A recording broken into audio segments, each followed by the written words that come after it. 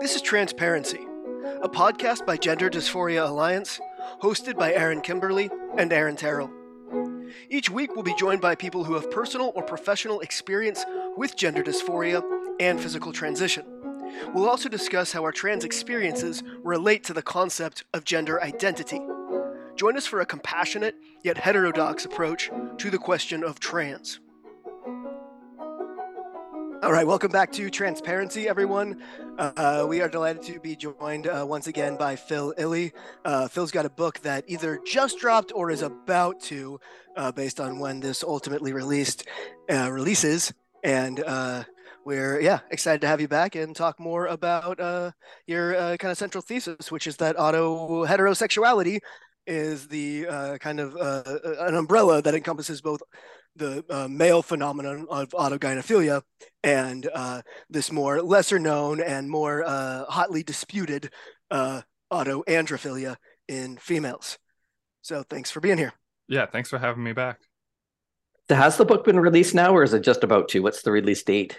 The release date is June 13th. I've started posting it on Twitter just because I wrote it so that people would read it. And so I'm making it publicly accessible, to a large degree, even before the release date, just because I just feel it's so urgent that the most common cause of gender dysphoria, I mean, in my perspective, this is the most common cause. And that if that is the case, it's important that people know that as soon as possible, because there's people making irreversible medical decisions every single day.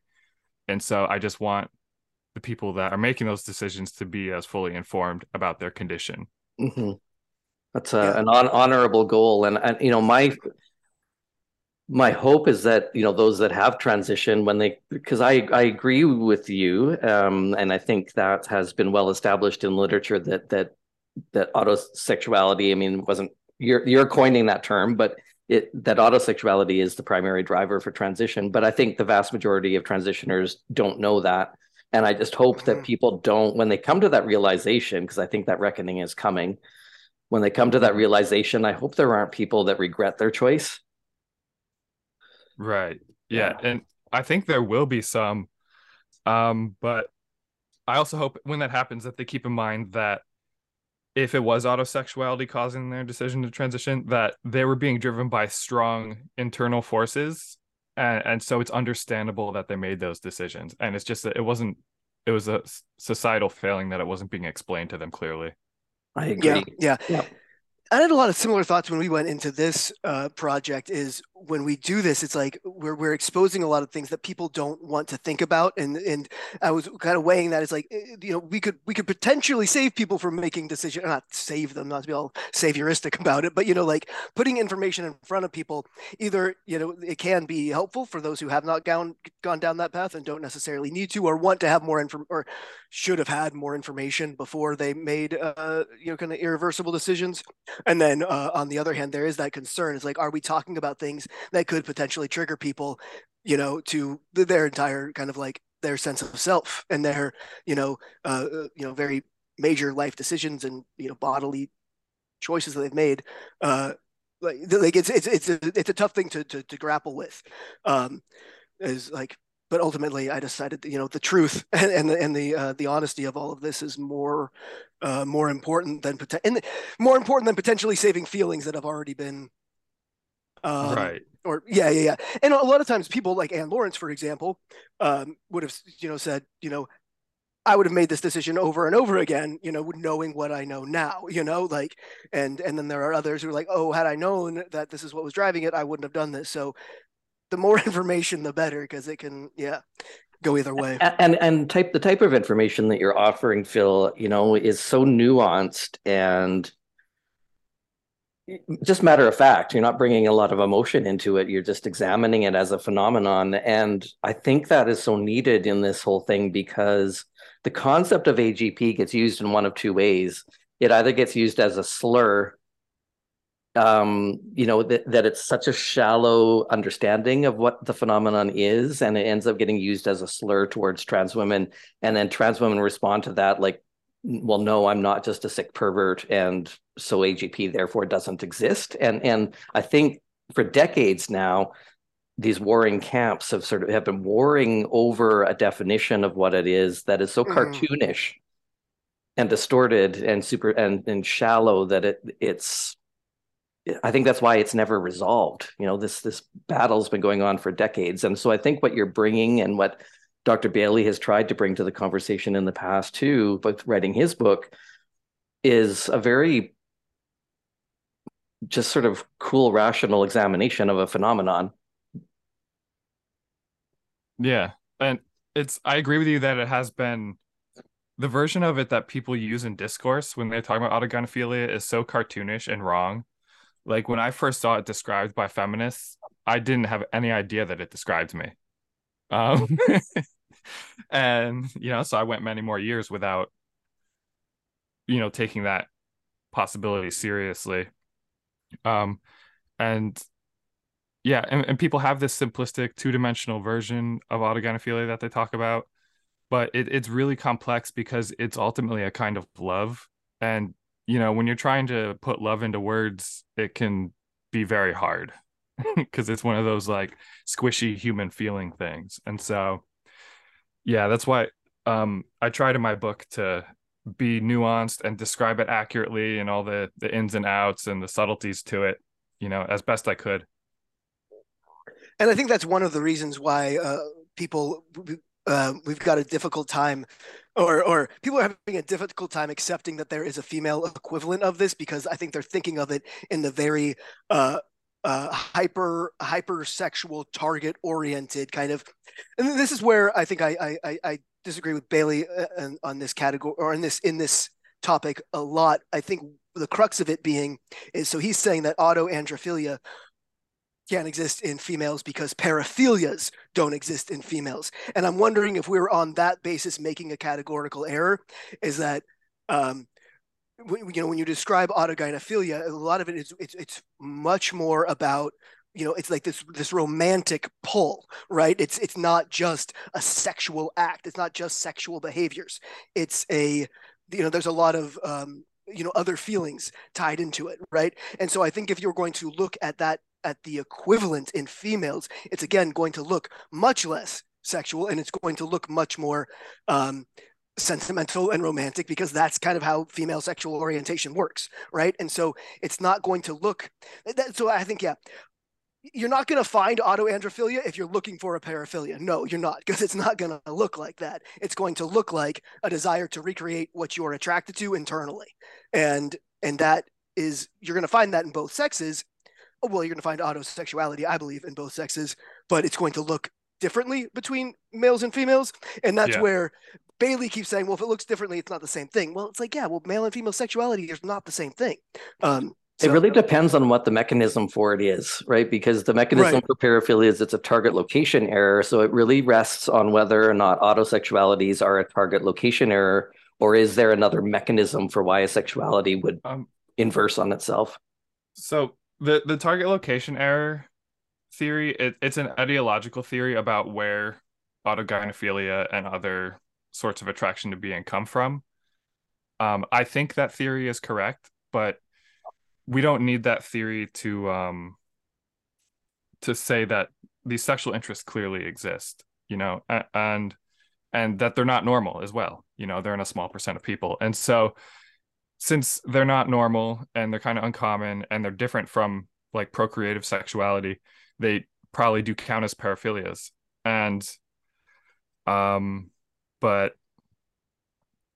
yeah, I think that something that um man, it's hard to just say Aaron.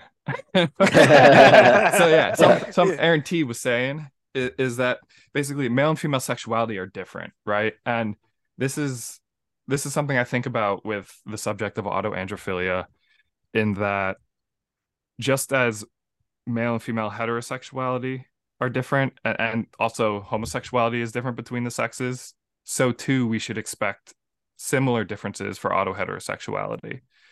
Just like the increased amount of sentiments that yeah, Aaron T was pointing out, because and I wish I had thought to write that into the book. Like once he mentioned that to me, I was like, You're so right, and I can't believe I didn't put that in the book. Mhm. Well, I um, mean, yeah. yeah. Sorry, go on. No, no, I'm done. Little I'm done. post. You're going to be putting a little insert, little post-it note or a bookmark into every copy of the book I, now before it I goes just out. suggested a revision too here shortly because I think yeah we need to do a lot more studying of female sexuality and yeah, so anyway it could yeah, there could be a need for a revision down the line. But I mean the examples that you did choose were quite useful in that they very clearly highlight the the female equivalent of autogynephilia, with Lou Sullivan and Mr. G, etc. It's Hmm. they're very Yeah. yeah. Mr. uh, G's such a badass. Like, seriously, if anyone uh, wants to see the exploits of this fella, you can read Robert Stoller's Splitting: A Case of Female Masculinity. It's this thick book that is just basically a transcript between him and this one patient. It's about this one case. And my God, this female, I consider this person autoandrophilic. Stoller thought, they were homosexual because he didn't have the category of autoandrophilia at the time. But this guy would like shoot people for sleeping with his girlfriend. He'd like drag race, run over people with like a motorcycle. Like first time he like drove a car to school, it was one he stole. I think like just absolute toxic masculinity. Um, Hmm. it, definitely a troubled kid. yeah, it's a very entertaining read. Like that. Yeah, I just wanted to spotlight Mr. G for a second because that dude was wild. And and yeah, there's those other examples like Lou Sullivan that thankfully he shared his diaries so that and people have gone through them and picked out basically the greatest hits and compiled them into various books. And so we can see firsthand now the inner thoughts of someone that is autoandrophilic and feels that strong sentiment towards being a man and specifically being a gay man, in his case. Yeah, yeah. One one thing that yeah, reading your book when you were so I guess I'll just come out and say it as reading your book I realized that I am autoandrophilic, um in the sense of this very kind of uh very personal, very as long as I can remember, drive, pull to be who I was attracted to. Mm-hmm. So not being able to differentiate. Well, obviously, so when I was young, and I would look up um, to men or older boys or whatever, and I just looked up to them. I thought they were cool. I wanted to be them, right? And I had I had this innate sense of myself as I was supposed to be male, right? So it wasn't like I wish it was you, but it was very much like I was just automatically self-identifying and projecting that I will grow up and I'll be like you. um, but then when I got older, post puberty, then it became okay. I'm attracted to these people, but the stronger feeling was that I wanted to be them. So there was the same feeling of being attracted to and envying, but the envy was much stronger than the external attraction, if that makes Mm-hmm. sense. Makes Um, complete sense. yeah, and so, but where for a long time I didn't believe that I was autoandrophilic when I learned what it was in comparison to the male equivalent, and also like reading your book.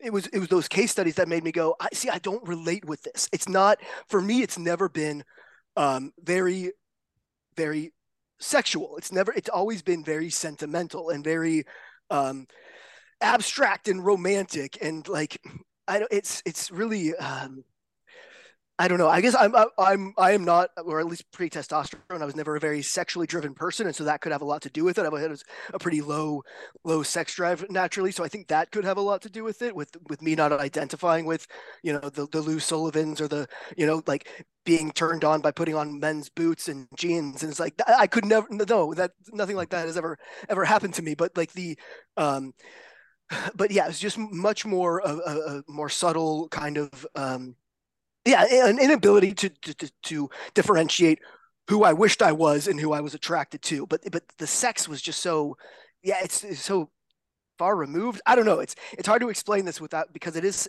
a sexual orientation, but I don't know. It was very um I guess we can get more into like the sexual details because I did obviously have the thing where I was engaging in heterosexual acts, but in my brain I was a man in that situation. But it was more like it was just how I could enjoy myself in that scenario. I wasn't like I'm not turned on by the idea of being a man. It was just like in that scenario, sex is better. I don't know. Like I could deal with my anatomy and whatnot if I imagined that. I don't know. Yeah, again, the concept of being aroused by being a man, that I never had that. There was never any autosexuality. Um, anyway, I've been rambling now because yeah, but That's why I'm so fascinated by and interested in just having conversations about our experiences and the phenomenon with. But I'm really careful, trying to be careful to not collapse any of that down into labels just yet, because what am I trying to say? I mean, especially I think maybe my caution is as a clinician, I have to be careful about. I don't want to promote ideas of diagnoses that haven't yet been well established and proven. I mean, I can't do that professionally, but I'm definitely. But at the same time, I know that we develop new concepts. I mean, definitions of different phenomenon change all the time. So I'm definitely open and curious about the conversation and never want to shut down the conversation of the phenomenon. And I'm very like Micah Bailey when he talked about your book recently for a webinar with FAIR, propped up your book, Phil, and said it was a fantastic read. Even though he disagrees with some of the hypothesis. But I think like him, I'm very open-minded and very interested in having the conversation and really unpacking these experiences,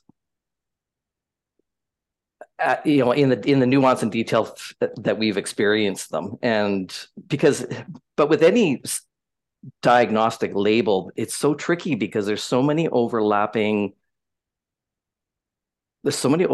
symptoms or experiences across different diagnostic categories. And so just because we have some experiences in common doesn't necessarily mean they belong in the same diagnostic category. And as you're talking, Aaron, about that sentimentality of you really identifying with men and having that sentimental feeling, I mean, how is that different from any man who really looks up and has role models and really admires and has sentimental feelings and admires the men in their life?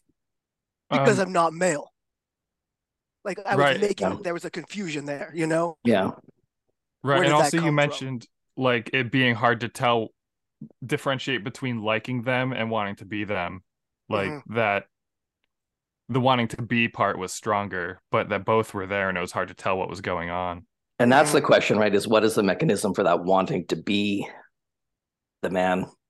I mean, for me, I think it was different, but I think where there's some overlap between the autosexuality and what I think of as like the homosexual type, I think there's a lot, once it becomes gender dysphoria, I think there's a lot of similarities. I think maybe the impact of this incongruence or the gender nonconformity is maybe where these two things converge. And this is something that I discovered talking to Debbie Hayton or reading some of her description of her experience, is that as it becomes gender dysphoria, it seems to start to converge into a very similar experience. And one of the things that it converges on is the development of like this internal, almost like a splitting of self, that there's this creation of this kind of fantasy self that we become emotionally attached to. And that happened to me, though I don't think it was autosexuality. I think like I grew up in, if you have either of you watched Little House on the Prairie? I mean, is Oh that yeah.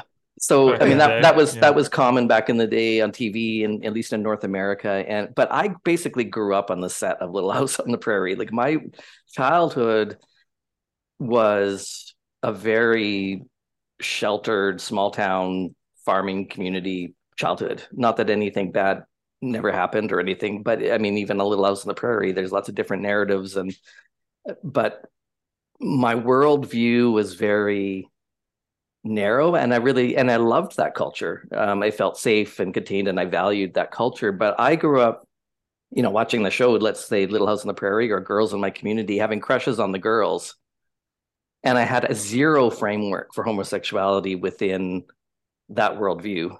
And so I just grew up having crushes on like Laura Ingalls on Little House on the Prairie and feeling sentimental to the guys that she might be dating in the show, or girls were dating the guys, and it's like, oh, I'm so drawn and falling in love with these girls.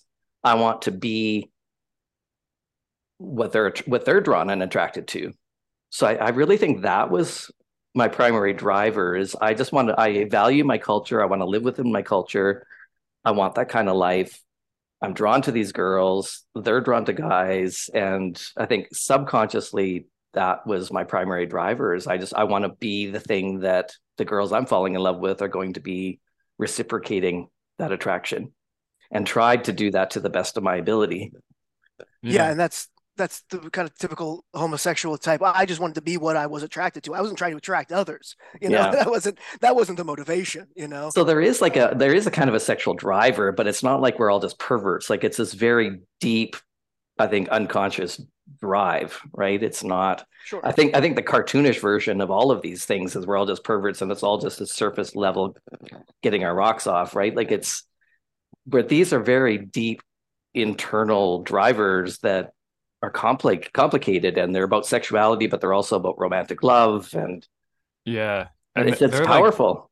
Yeah, they're deeply woven into our psychology too. Heterosexuals tend to have a particular way of thinking that is different from homosexuals, and it's just because males and females have these different optimal reproductive strategies. So evolutionarily, there's different male and female psychologies, and then the development of sexual orientation seems to develop along with those things. And so, yeah, sometimes, like with homosexuality, people feel more comfortable just living as the other sex. And like you were describing growing up in like a farm community, how you wanted to basically be in the social role that made sense for being attracted to girls. Yeah.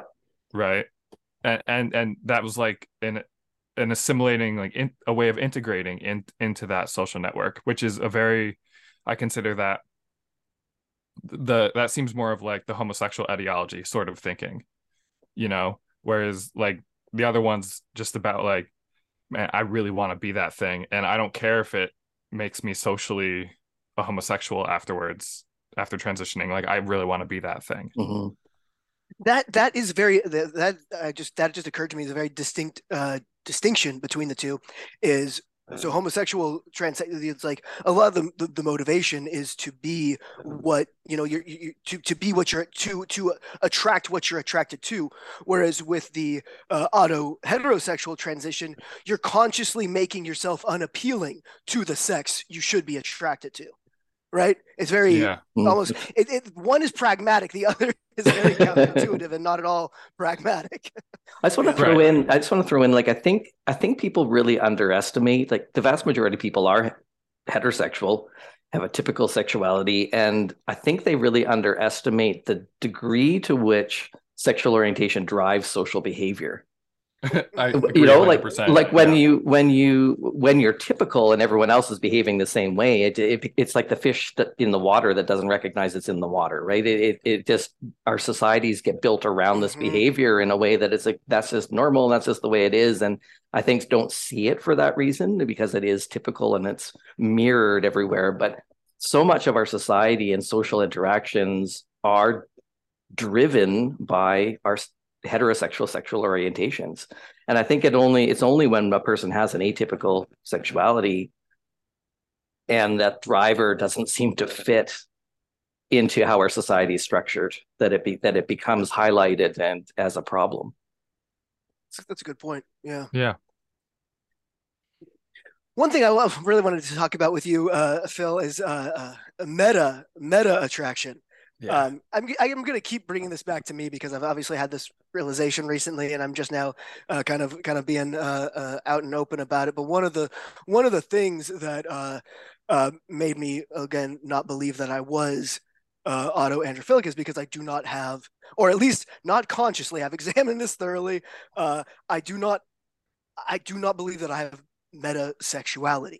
I don't. I was recently listening to your conversation with Corinna and Nina on Heterodorks, where you guys were talking about, you were describing metasexuality and this experience of like the other person is like kind of much of their appeal is to just to be to feed you back what you want to be, like to validate your sense of self as either male or female, and that's much of the sexual appeal towards the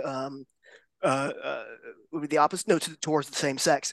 And you guys also said like that, I think Nina said something about like, where does, just basically losing yourself in, attraction to this other person's body, where does that come from? And you're basically like, so that's okay. So when it comes to again, I guess I can't really do this without oversharing, is that's how I experience sexual attraction to women. Is I completely like I'm not conscious of myself. It's very much very target driven and very uh yeah, just very much obsessed with her body. Like it's not has nothing to do with me, which is weird, right? If it's auto sexuality, that shouldn't happen.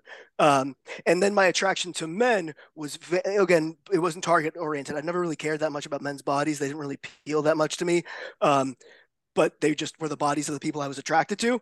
And then yeah, anyway, I'm not sure where I'm going with this, other than I feel like I fit all the molds of the auto androphile or the auto heterosexual, but then my sexuality shifted with testosterone and became gynophilic and very very external, very yeah, not at all meta, I guess, is the only way I can say this. Right. Yeah, Thoughts? it's I think from the inside it's hard to tell apart meta attraction from conventional allosexual attraction. And so yeah, I'm kind of agnostic about like in your case what's going on. But I will say that like from what you described, your auto androphilia has always been stronger than your allo androphilia. Yeah, And yeah, so that side of you I would expect to win out in like the inner conflict of these two selves. I would expect your autoandrophilic self to be the one that is mostly in charge of your self system and driving your thinking and behavior in terms of mating. well, yeah, and that does kind of jive with my lost attraction to men. uh like that, when I lost that feeling of after I transitioned, I lost that feeling of envy toward men, and I simultaneously lost attraction to them, but I still have autoandrophilic dysphoria, right? And so I think you're right. I think my androphilia is entirely auto, like like I'm the only man I want, sort of, not to be weird, but like it's like I fulfilled that, I guess, by You're the most transitioning. important man in your life. Exactly. Yeah. Yeah. and yeah, my only allosexuality is a gynophilic, and again, from every perspective I've examined in my brain, it's entirely not meta and genuine. So Right. um, Well, something I want to say is that like meta, it, sometimes people consider it not genuine attraction, but for someone that's particularly predisposed to auto heterosexual meta attraction, they wouldn't have any way of knowing that it's different from the other type of attraction because they don't have the conventional heterosexual attraction to a degree where they'd have something to compare it to. And so, that's true. Yeah. yeah, yeah, I would love if meta attraction was studied more because I think it's a major contributor to bisexuality. In males, I think it's one of the most common reasons that males have sex with other males. And um and I think it's a smaller proportion of females' interest in other females, but I think that metagynophilia does happen to some autoandrophilic females and make them bisexual where they wouldn't be otherwise. And I actually want to read a beautiful anecdote of this that I was just saw on my Twitter, and I think she might be a mutual of all of ours. But Maggie Oats and Mag on Twitter, Yeah. yeah. So she's someone else who's realized that her dysphoria is autoandrophilic as well, and she just posted this thread today. I'm going to read it just for people who the Mike Baileys out there who don't believe that this exists. But so she says, I want to talk about my pseudo bisexuality. I knew I had feelings for females and males, but by age 7 or 8, and I had started to conceptualize myself mentally as a male early on. Due to this, all of my relationships were experienced through the lens of my male identity. I've always sought out relationships where my masculinity would be validated, or I viewed myself as the boyfriend, even if in secret. Parentheses. At one point in middle school, I told a girl that I liked her, but that I wouldn't make a move because I would only date you if I were a guy. I was still living as a female at this time. I've spent time wondering if this is internalized homophobia, but I don't believe it is. I had that thought as well at one point. I have zero sexual interest in any FF relationships. I, I only am attracted to females if I am able to view myself as male in relation to them. By 18, I recognized this and that I had been using women to accommodate my masculinity. I then stopped dating women because I believed this was unfair to them. I still have strong feelings for women, but only in the context of a male-female relationship in which I am the male. To illustrate, the more masculine I'm able to be around X woman, the more I am attracted to her, the more I'll pursue her. I can feel it turn a switch in my brain towards women. The desire and attraction to my own masculinity can sometimes outweigh X woman's physical appeal. I might not be attracted to X at first until I learn that I can be more masculine around her, and that's a good dynamic feeling for myself. If I ever knew that X was attracted to me as a female, i.e., she views me as a female, it would kill feelings for her entirely or instantly.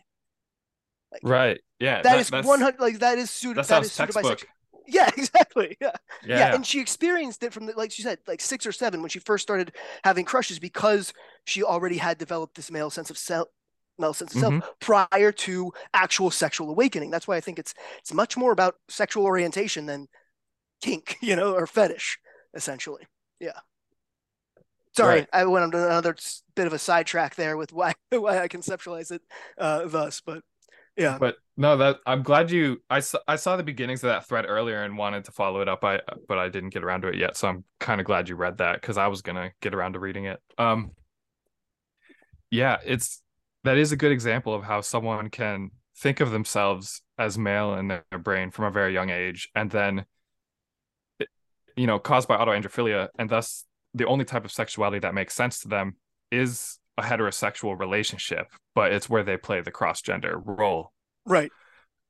And yeah, that I think that's another great anecdote in support of the idea that you know females can be autoandrophilic and experience metagynephilia. We had and this has really solidified the theory that I had that had been brewing. So because female sexuality is so dynamic driven, I kind of had this sense that a lot of stone butch, and we touched on this, a lot of stone butch identities are the result of autoandrophilia that manifests as what entirely feels like genuine gynephilia. Um, and uh, oh yeah, yeah. Then we had Laura, an AGP, on who basically had that exact same experience I described, but the male version. She at a very young age conceptualized herself as female, realized that this was shameful, and the only way that she could kind of self-conceptualize as female was to be attracted to boys. Like that was the only thing that would kind of like to keep the what we now know as autogynephilia a secret. It was like I can have crushes on boys because that'll be the me female doing that. And then because that started at such a young age, the androphilia became the actual dominant sexuality. Now, I didn't, and I feel like that I'm almost positive that happens in a lot of butch identifying lesbians. I think that there's obviously definitely like the proper HSTS female. Aaron, I think you hit fit that bill, but I think that there's also that that version of what I would have been if I wasn't so dysphoric about my anatomy. I would have done that. I would have pursued women to accommodate or to accentuate my sense of self as a male. But I found female anatomy so repulsive that I couldn't do that. But I think a lot of autoandrophilic females do that and it's genuine, and like that the gynephilia becomes genuine. And I was reading a paper that you sent me, Aaron, recently about I think you sent it a while ago, but I was reading it recently thoroughly, and it's about butch identity formation. And they were actually saying that in a lot of cases, the masculine gender identity develops first, and the gynophilic sexual orientation is an extension of the masculine sense of self. Now, they don't talk about autoandrophilia, but that to me is what that is. It's like you've developed a sense of self that is male, that is masculine, and your sexual orientation develops as an extension of that. I think that's probably quite common in same-sex attracted women, but isn't not in that men. isn't that true of development in general, though? I mean, a little boy might act like a masculine little boy before he ever develops an attraction to other two girls. But he's male, right? Yeah. That But I is. think sexual orientation in general kind of plays out that way, though, doesn't it? That we're not overtly sexual as little children, and yet Right. I do think if we can call it sort of pre-sexual orientation, because it feels creepy to say kids have a A sexual proto. orientation, but kids do, like what we were talking about, the development of social behavior. Kids do fall within the development of sexual behavior according to their sexual orientations, even though their sexual orientation hasn't fully developed.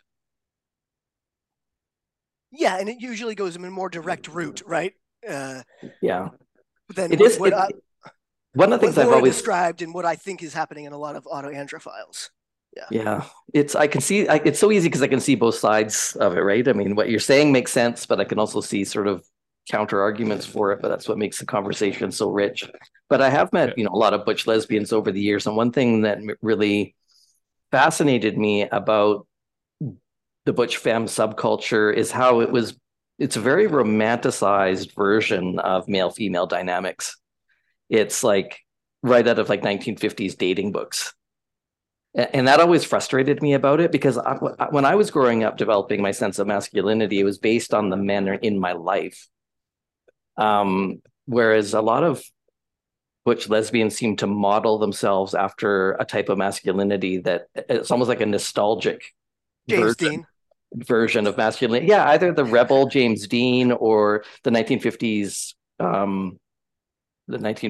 family man. Like there's these very, very stereotypical types of masculinity that are very kind of nostalgia and romanticized versions of masculinity.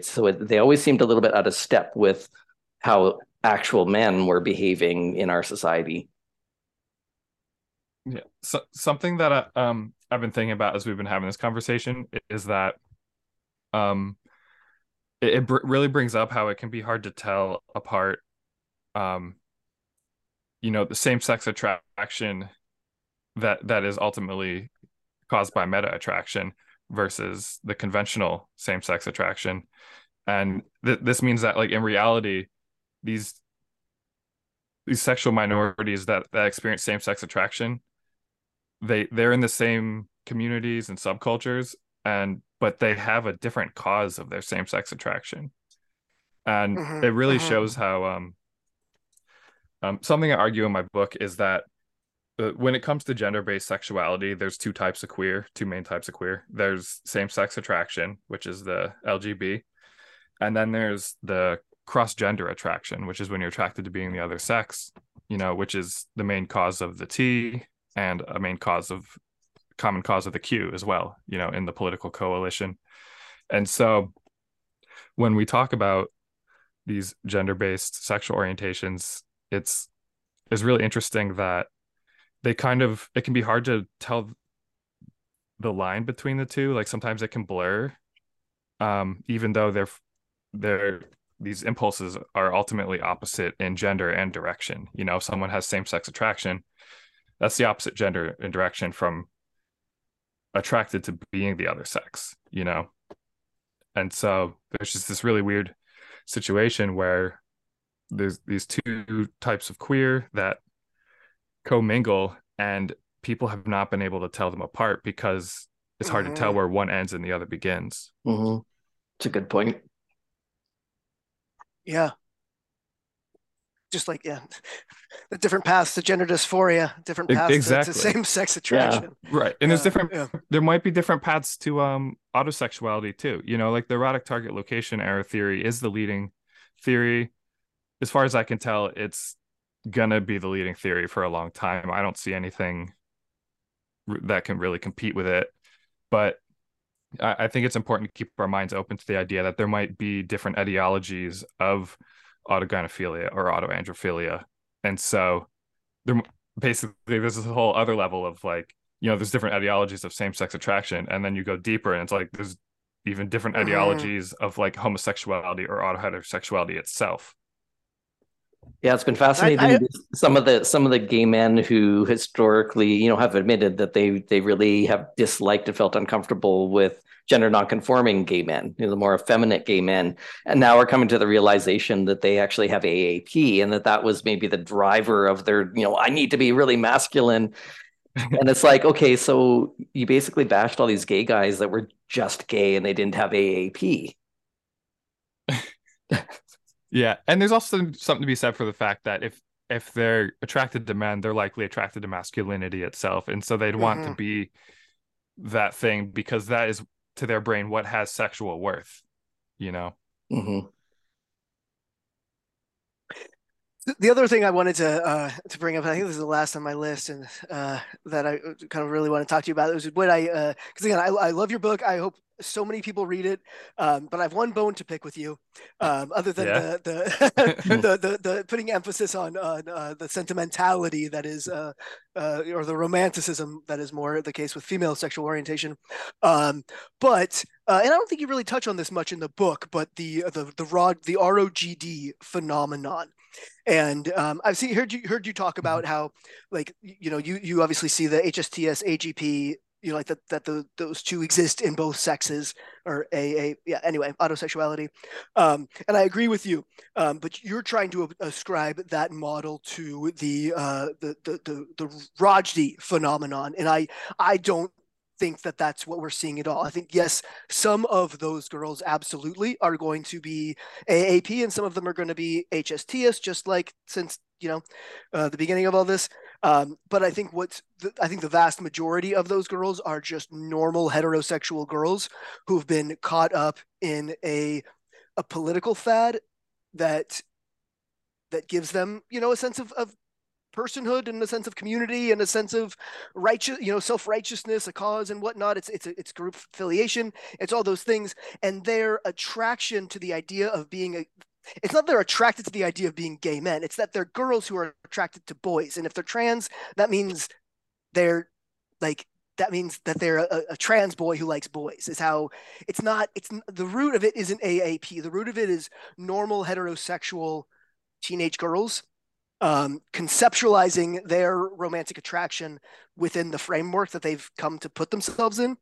I think that's one piece of it. I think another big piece of it is the appeal of like the slash erotica, right? The male pairing erotica that a lot of these girls Yeah. create and consume and whatnot. And I think a lot of that originated from absolutely autoandrophilia, no doubt about it. But I think the vast majority of young women who consume that stuff are doing so because it's safer. They're afraid Yeah. of heterosexual, like of actual men, right? And they're actually the heterosexual dynamic that they would be in, as a girl in a relationship with a boy or whatever, we're talking about young adults mainly, um, and that whole kind of genre of male love is their way of kind of projecting themselves, like their way of accessing sexuality in a very safe way that's kind of removed from themselves. It's also entirely what's the word,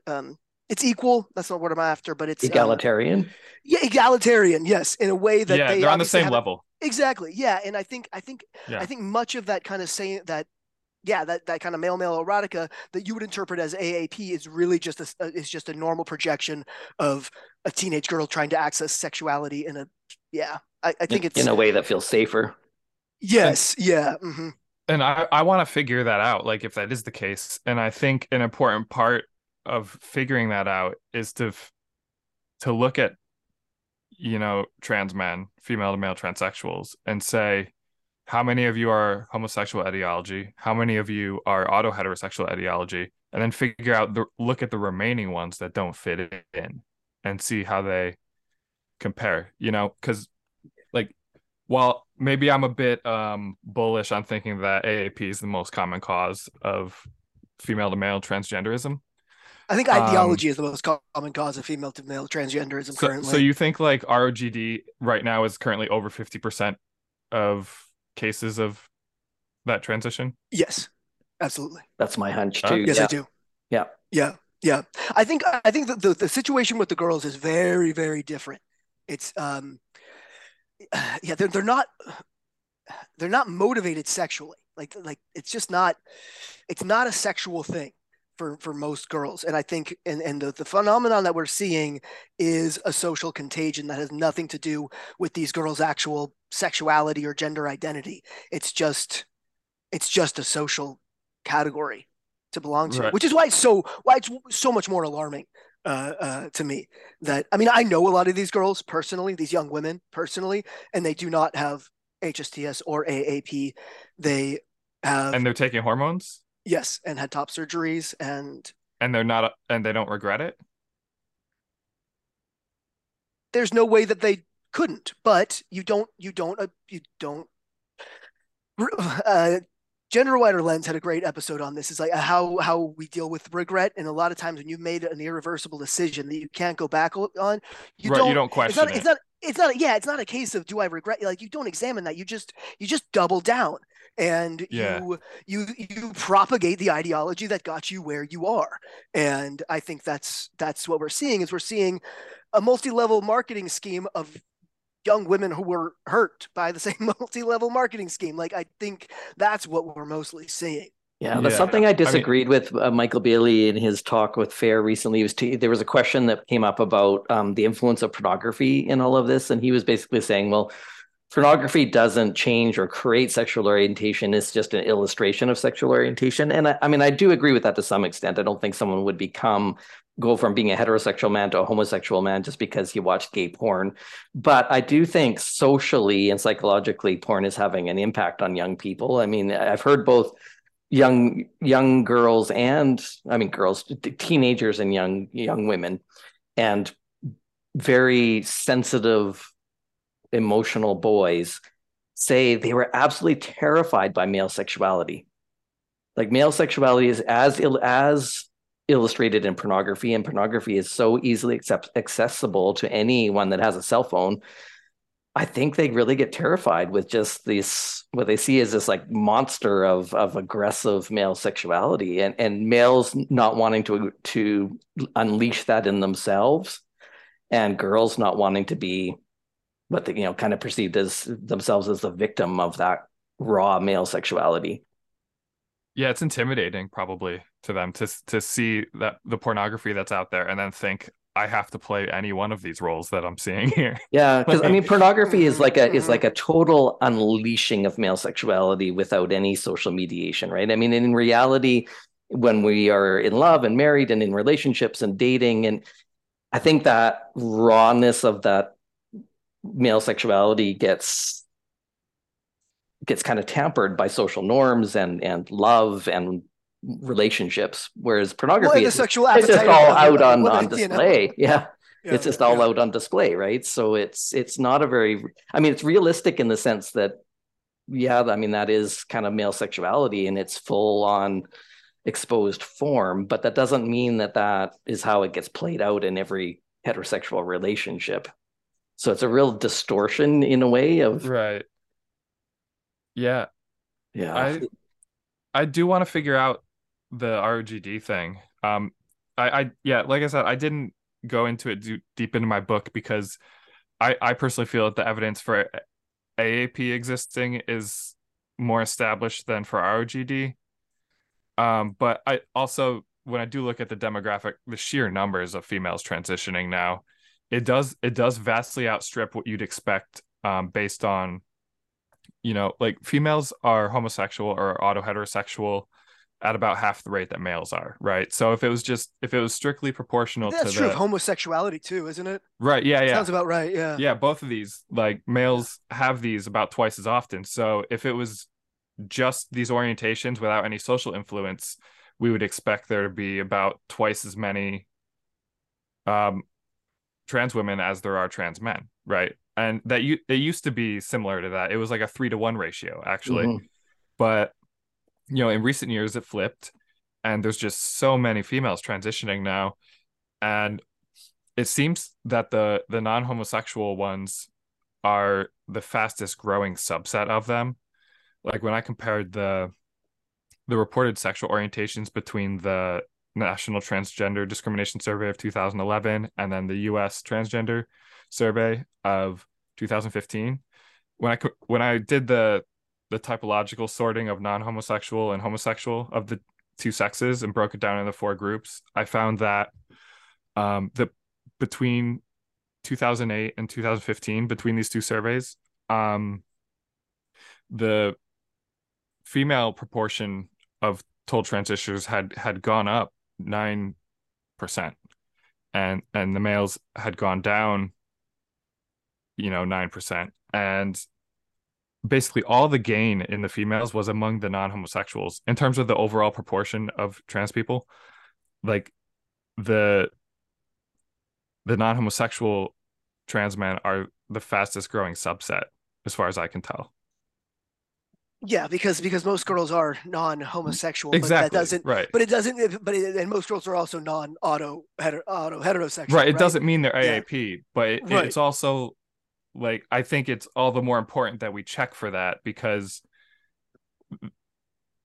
to find out how many of these aren't either of the two types, because I think that's how we figure out how many are ROGD, like completely separate from the sexual causes, by just figuring out how many are actually caused by the sexual causes and then look at the rest. See, and um I feel like it should be approached almost entirely differently because I feel like with girls, with young women, with females, let's say adolescent females is the demographic we're really talking about here. Um, I would think the more interesting question is how many of these are motivated by anything internal, and I think that figure is very small. right, And right, so whether it yeah. be it a gender dysphoria or sexual orientation, like, or the amalgamation of the two or whatever, I think that figure is very small. I think the majority of these girls are identifying as trans boys or non-binary for a myriad of social reasons. Aaron, I think you're bringing up the porn thing is a major contributor. Is like they do not want to be. So it's not just how like they're exposed to porn at like 9, 10 years old. They don't even know what sex is, and yet they're seeing the most, yeah, just this really really kind of aggressive and often demeaning, and just like it's not something that a young girl is going to be like, oh great, I can't wait to have a boyfriend. Like she's Yeah. not going to think that. She's going to be like, how the fuck do I not get myself in this situation? And I think transitioning out of being the target of sexualization is going to be a greater motivator for transition. But that's one of the I think that's one of the major motivators is transitioning as a decoy to hide. And that actually would be an internal motivator, I suppose. But the greater motivator, I believe, is still the ideological one. Is still girls in these massive bubbles of hyper woke online spaces where being anything cishet is a It's crime. the worst. Yeah, Yeah, yeah. And all you have to do is yeah. change your pronouns to they, them. When that no longer means anything, you go on a low dose of testosterone, and suddenly, it's like it's a slippery slope. Like the trans identity is like it's like a conveyor belt. It's like, okay, well, I've done this thing. I guess I need to do this thing now. Like this is literally it's not it's not that it's subconscious, but they're not really examining the reason so much as I'm trans, so I do this. Right. The Yeah, next and step is this. The next step is right. this. And it's all about first identifying as trans. There's internal there's nothing internal that leads to it. It's just being cishet is bad, being trans is good, and these are the things I have to do to be trans. Like it's I think it sounds Helena. Helena Yeah. Kirchner does a great job of Hmm. articulating that pathway for herself. Yeah. Yeah. And there's just so many hundreds of thousands of Helenas. This is this is the major story, not the actual people who are transitioning to relieve something. I mean, that's obviously still a major issue and a talking point, but I think the majority of what I'm calling an atrocity is what's happening to teenage girls in normal teenage development who are being medicalized because the psychologists who should be knowing what this developmental psychology looks like and what these stages of life mean for a teenage girl. Anyway, they're the same ones that are writing the hormone prescriptions and the surgery referral letters, and that's what's just so atrocious to me. Yeah, I Sorry, we went from definitely, AAP. yeah. Anyway, go on. Yeah, yeah. No, no, you're on a roll today. Must have took a good coffee or something. I Um, had a list. yeah, no, I am concerned about how the postmodern gender memeplex, like the gender religion, how it's impacting girls, because it's it is being taught in schools, and thus they just trust their teacher, and everyone else is saying it, so then they think, oh, this is what sex and gender is, and then they get told that, oh, trans is this thing, and then if you're trans, that means you have to do, the medical Mm-hmm. stuff, or Mm-hmm. like it's kind of implied. Yep. And that's why I think it's so important to have it be widely known the two known sexual causes of Yeah. transgenderism, so Yeah. that these girls, if they learn about these two types and then realize I'm definitely neither one of these, then they can realize, oh shit, I'm actually not trans, and then Mhm. that might help them. Exactly. And it I doesn't, would. and it also helps take away the some of the prestige of trans within the progressive subcultures. There is like a cachet to that, and I think it would help a little bit if it was just something that, if people understood that, like, hey, there's homosexuals and there's auto heterosexuals, and neither orientation makes a person better than another person or worse. It's just that they're just sexual minorities. And um yeah, and if you're not that, it's fine. But it like it doesn't make you more special to be one of them. Mhm. I think what it, kind of what I was going back to what I was saying about sexual orientation being such a driver for how societies organize themselves. I think this whole thing. I mean, if it weren't for the fact that so many people were being harmed and damaged, it's such a fascinating study on the different, really primary, powerful drivers of how groups and societies organize themselves.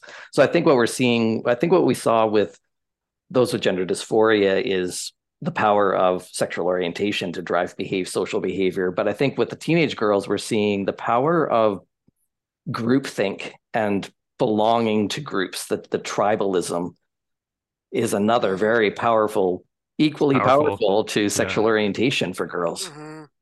to belong, right? To feel like they, yeah, belong to a tribe.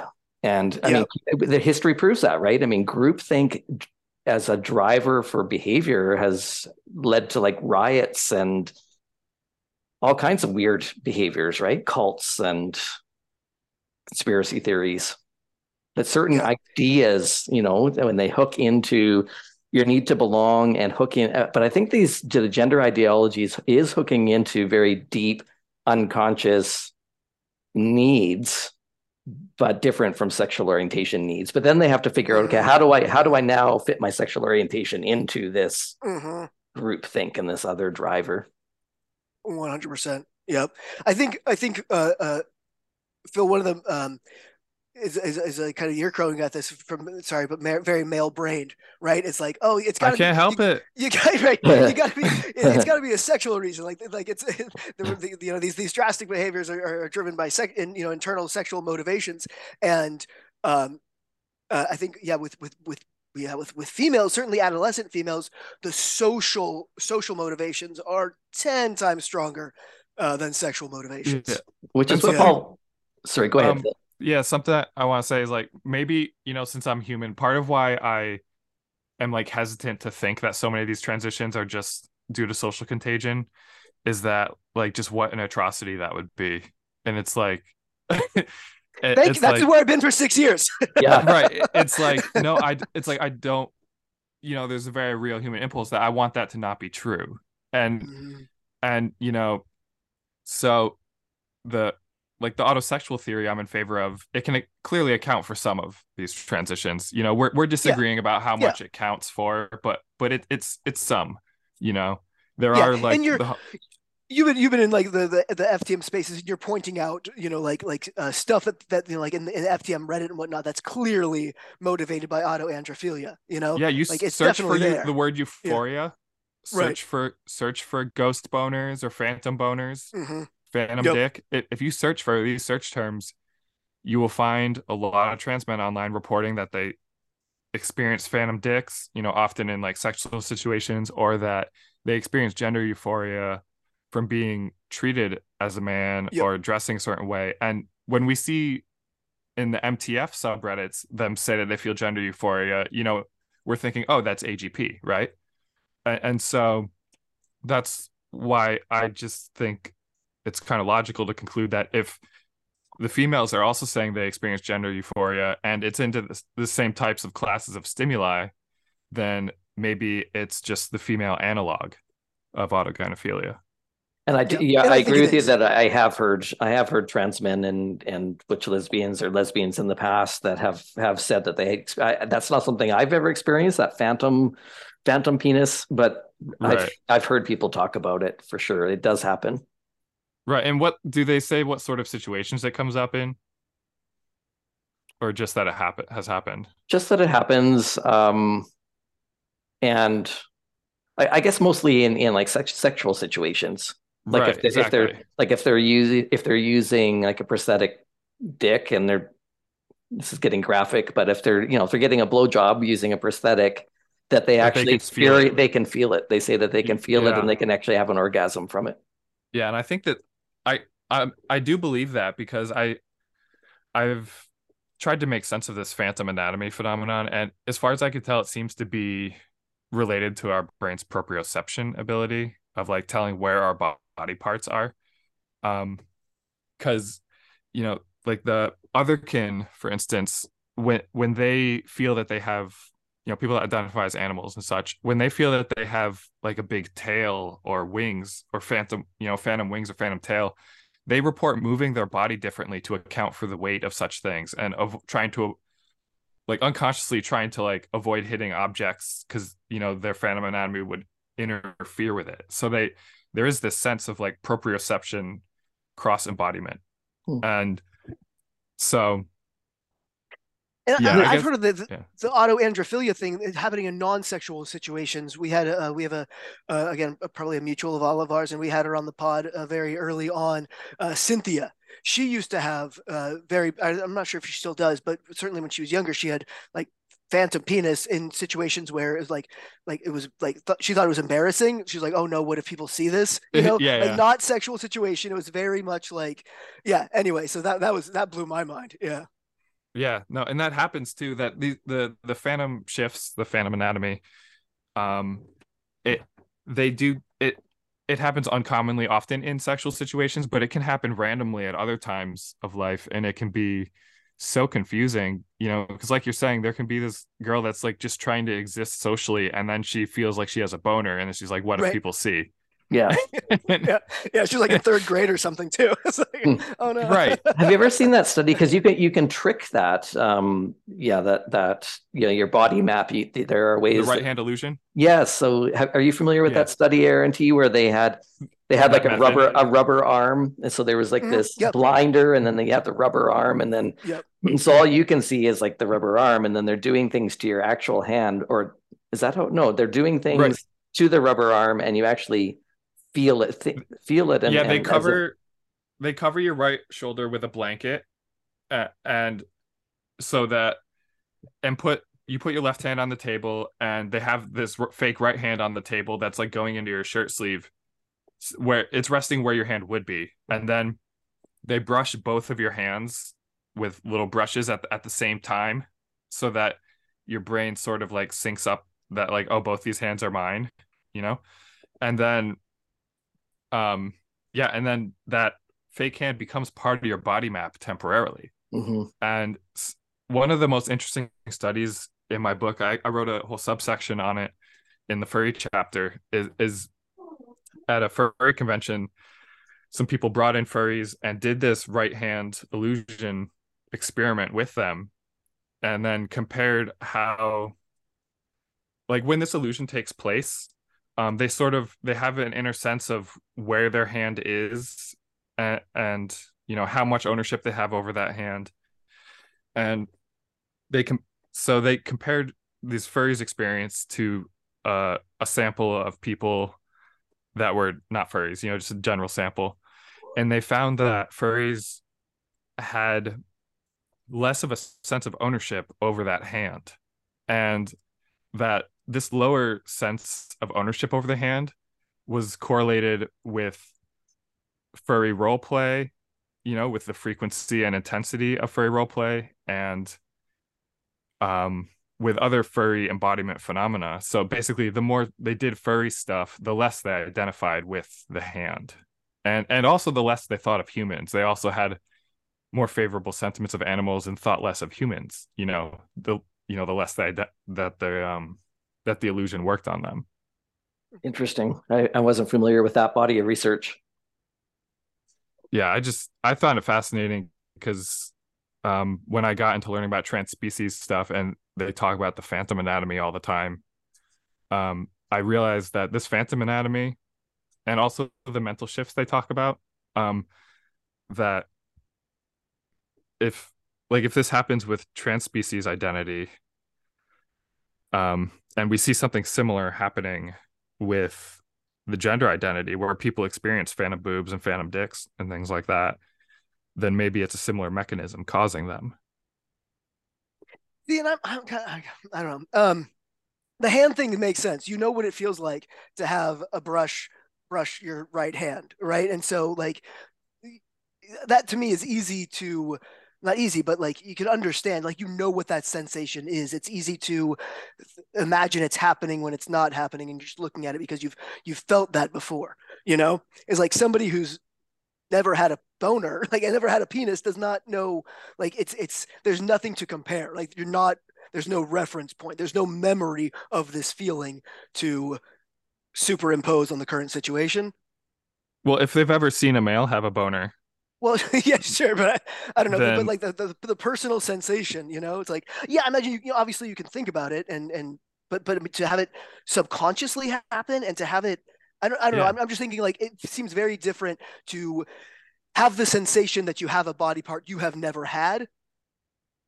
That seems like different than like feeling a sensation on a sensation that you have felt before and you're mistakenly having it now. Like it does feel like a right. different There is I do some, think phenomenon that to they me. are different things. yeah, there is some evidence that gender dysphoria is related to like a malfunction in that body mapping, um, in that body mapping wiring. There has been, some sort of investigation into that connection of Right. body ownership and gender dysphoria. It's hard to Yeah, say if that's a symptom or a cause, though. exactly. And like I'm pretty behind the theory that the autosexuality is the ultimate cause of the body mapping dysfunction, because if you have this thing that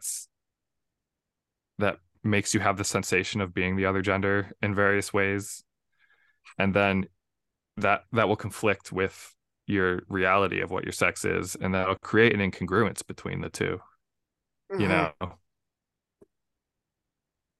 Yeah, yeah. For me, it was. I talked about this a lot. For primarily in my chest, it was just like the opposite of phantom. It was like this should not be. Like these should not be here. It's very much like a foreign body part attached to me was the Yeah, sensation. I had the Right, same like your chest experience. should have ended like Yeah, at like right, the right. flat Yeah, part, and that this extra protrusions were just alien things that should not be there. yeah, Right. Right. because Yep. normally Yeah. when you have a body part amputated, that's when you feel phantom sensation, right? And I never experienced phantom sensation having my breast removed because it brought it into alignment with Yep. how my body had already mapped my chest.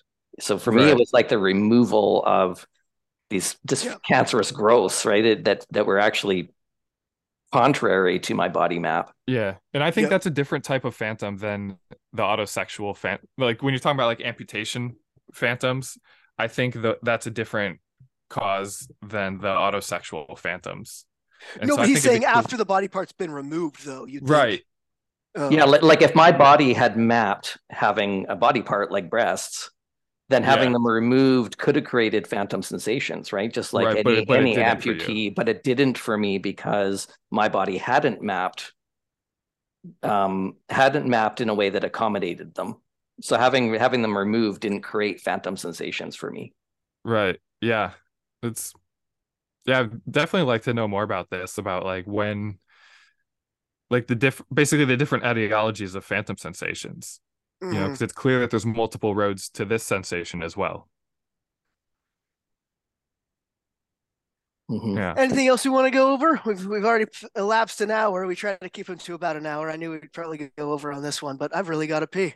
Uh, um uh could I like for a few minutes like Yeah, explain the book? Because yeah, I'm yeah, so bad. I'm so bad at promoting. yeah. So okay, the book is called Auto Heterosexual, Attracted to Being the Other Sex. It's about cross-gender attraction. Most of us know about same-sex attraction. This is about the other type of queer. This is about when you're attracted to being the other sex. It is straight, turned inside out. It's heterosexuality pointed at yourself. And I consider it the most common cause of transgenderism. And so I wrote this book, and I think it's important because people are getting surgeries without knowing which of the two types main like classes of gender dysphoria they have. And there's also plenty of people that were like I used to be that are just privately confused about their gender feelings, like why do I feel this way, it doesn't make any sense, and it doesn't have to be this way. They can just have it explained to them that hey, you're a sexual minority, here's what it is, how it works, there's nothing wrong with it, make the choices that you think will lead to your greatest flourishing in life. But like to do that, it helps to understand what your actual situation is. And so, yeah, basically, I wrote Auto Heterosexual because I just wanted to help a lot of people stop being confused about gender and to try to reduce the ideology in conversations about transgenderism, because people are fighting over their imaginary ideas of what the phenomenon at play here when there there are known causes of this that are just not being discussed. And I also want to help the broader autosexual population with, because there's people that experience trans species identity and are confused about it. There's people that experience trans race identity, and everyone shits on trans race people, but I think they're fine. I think trans race is legit, and that we should be nicer to them. And I want them to also understand there's nothing wrong with being attracted to being a particular race. Um, Basically, I want a bunch of sexual minorities to understand their situation properly and accept themselves as they are without apology so that they can just be their strongest, best selves. And I know I've been kind of critiquing your theories and a lot of this, but if anybody's listening on the first time we had Phil on, it was just to praise the book because I read it, yeah, when you first gave it to me, and yeah, it's a wonderful book. It certainly helped me. Like I learned about myself reading it, and yeah, yeah, it's a really good book. I was just today was my opportunity to be like, oh, but I also thought about this. So, Right. And but I'm yeah, glad you did bring up that stuff because yeah, sometimes critique's important. If someone's wrong, it's good to critique that to get the truth. And you might be right that the social contagion stuff is a bigger role. But I'm glad that you personally found benefit in my depiction of autoandrophilia, and I'm glad that you came out too, because that takes chutzpah to come out as one of these orientations for some reason. yeah, Um, yeah. Along doing these conversations, you get the impression that there's a good type of dysphoria and a bad type of dysphoria, right. and I was like, I'll own the bad type of They're all dysphoria. bad types. Like Yeah, it's suffering. Like let's yeah, try to yeah. reduce the suffering. Right, right.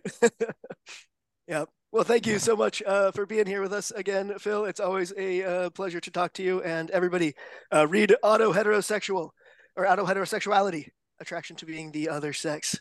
I hope it flies off the Yeah. shelves, Phil. I hope it does too. Yeah, it comes Yeah. out this Pride, just Very appropriate. June 13th, everyone. You can go to autohetbook.com to sign up for a reminder. You can also go to my Twitter where I've posted the first 12 and counting chapters. I'm posting the whole damn thing. I'll probably leave out the trans age chapter, but I'm going to post all the other chapters. I'm going to post 35 of the 36 chapters to Twitter so that's accessible to everyone and so that it can foster public debate. And we'll link a master one below. If you cool. can send that. Yeah. Along with the link to the website. So. Okay. Cool. Awesome. Yeah. Thanks for having me. Absolutely. Take care. Thanks for joining us for this episode of the Transparency Podcast. If you enjoy our content, please help out our algorithm by hitting like or subscribe. If you'd like to make a donation, follow the link to our PayPal account. On behalf of the Gender Dysphoria Alliance, thanks for your support.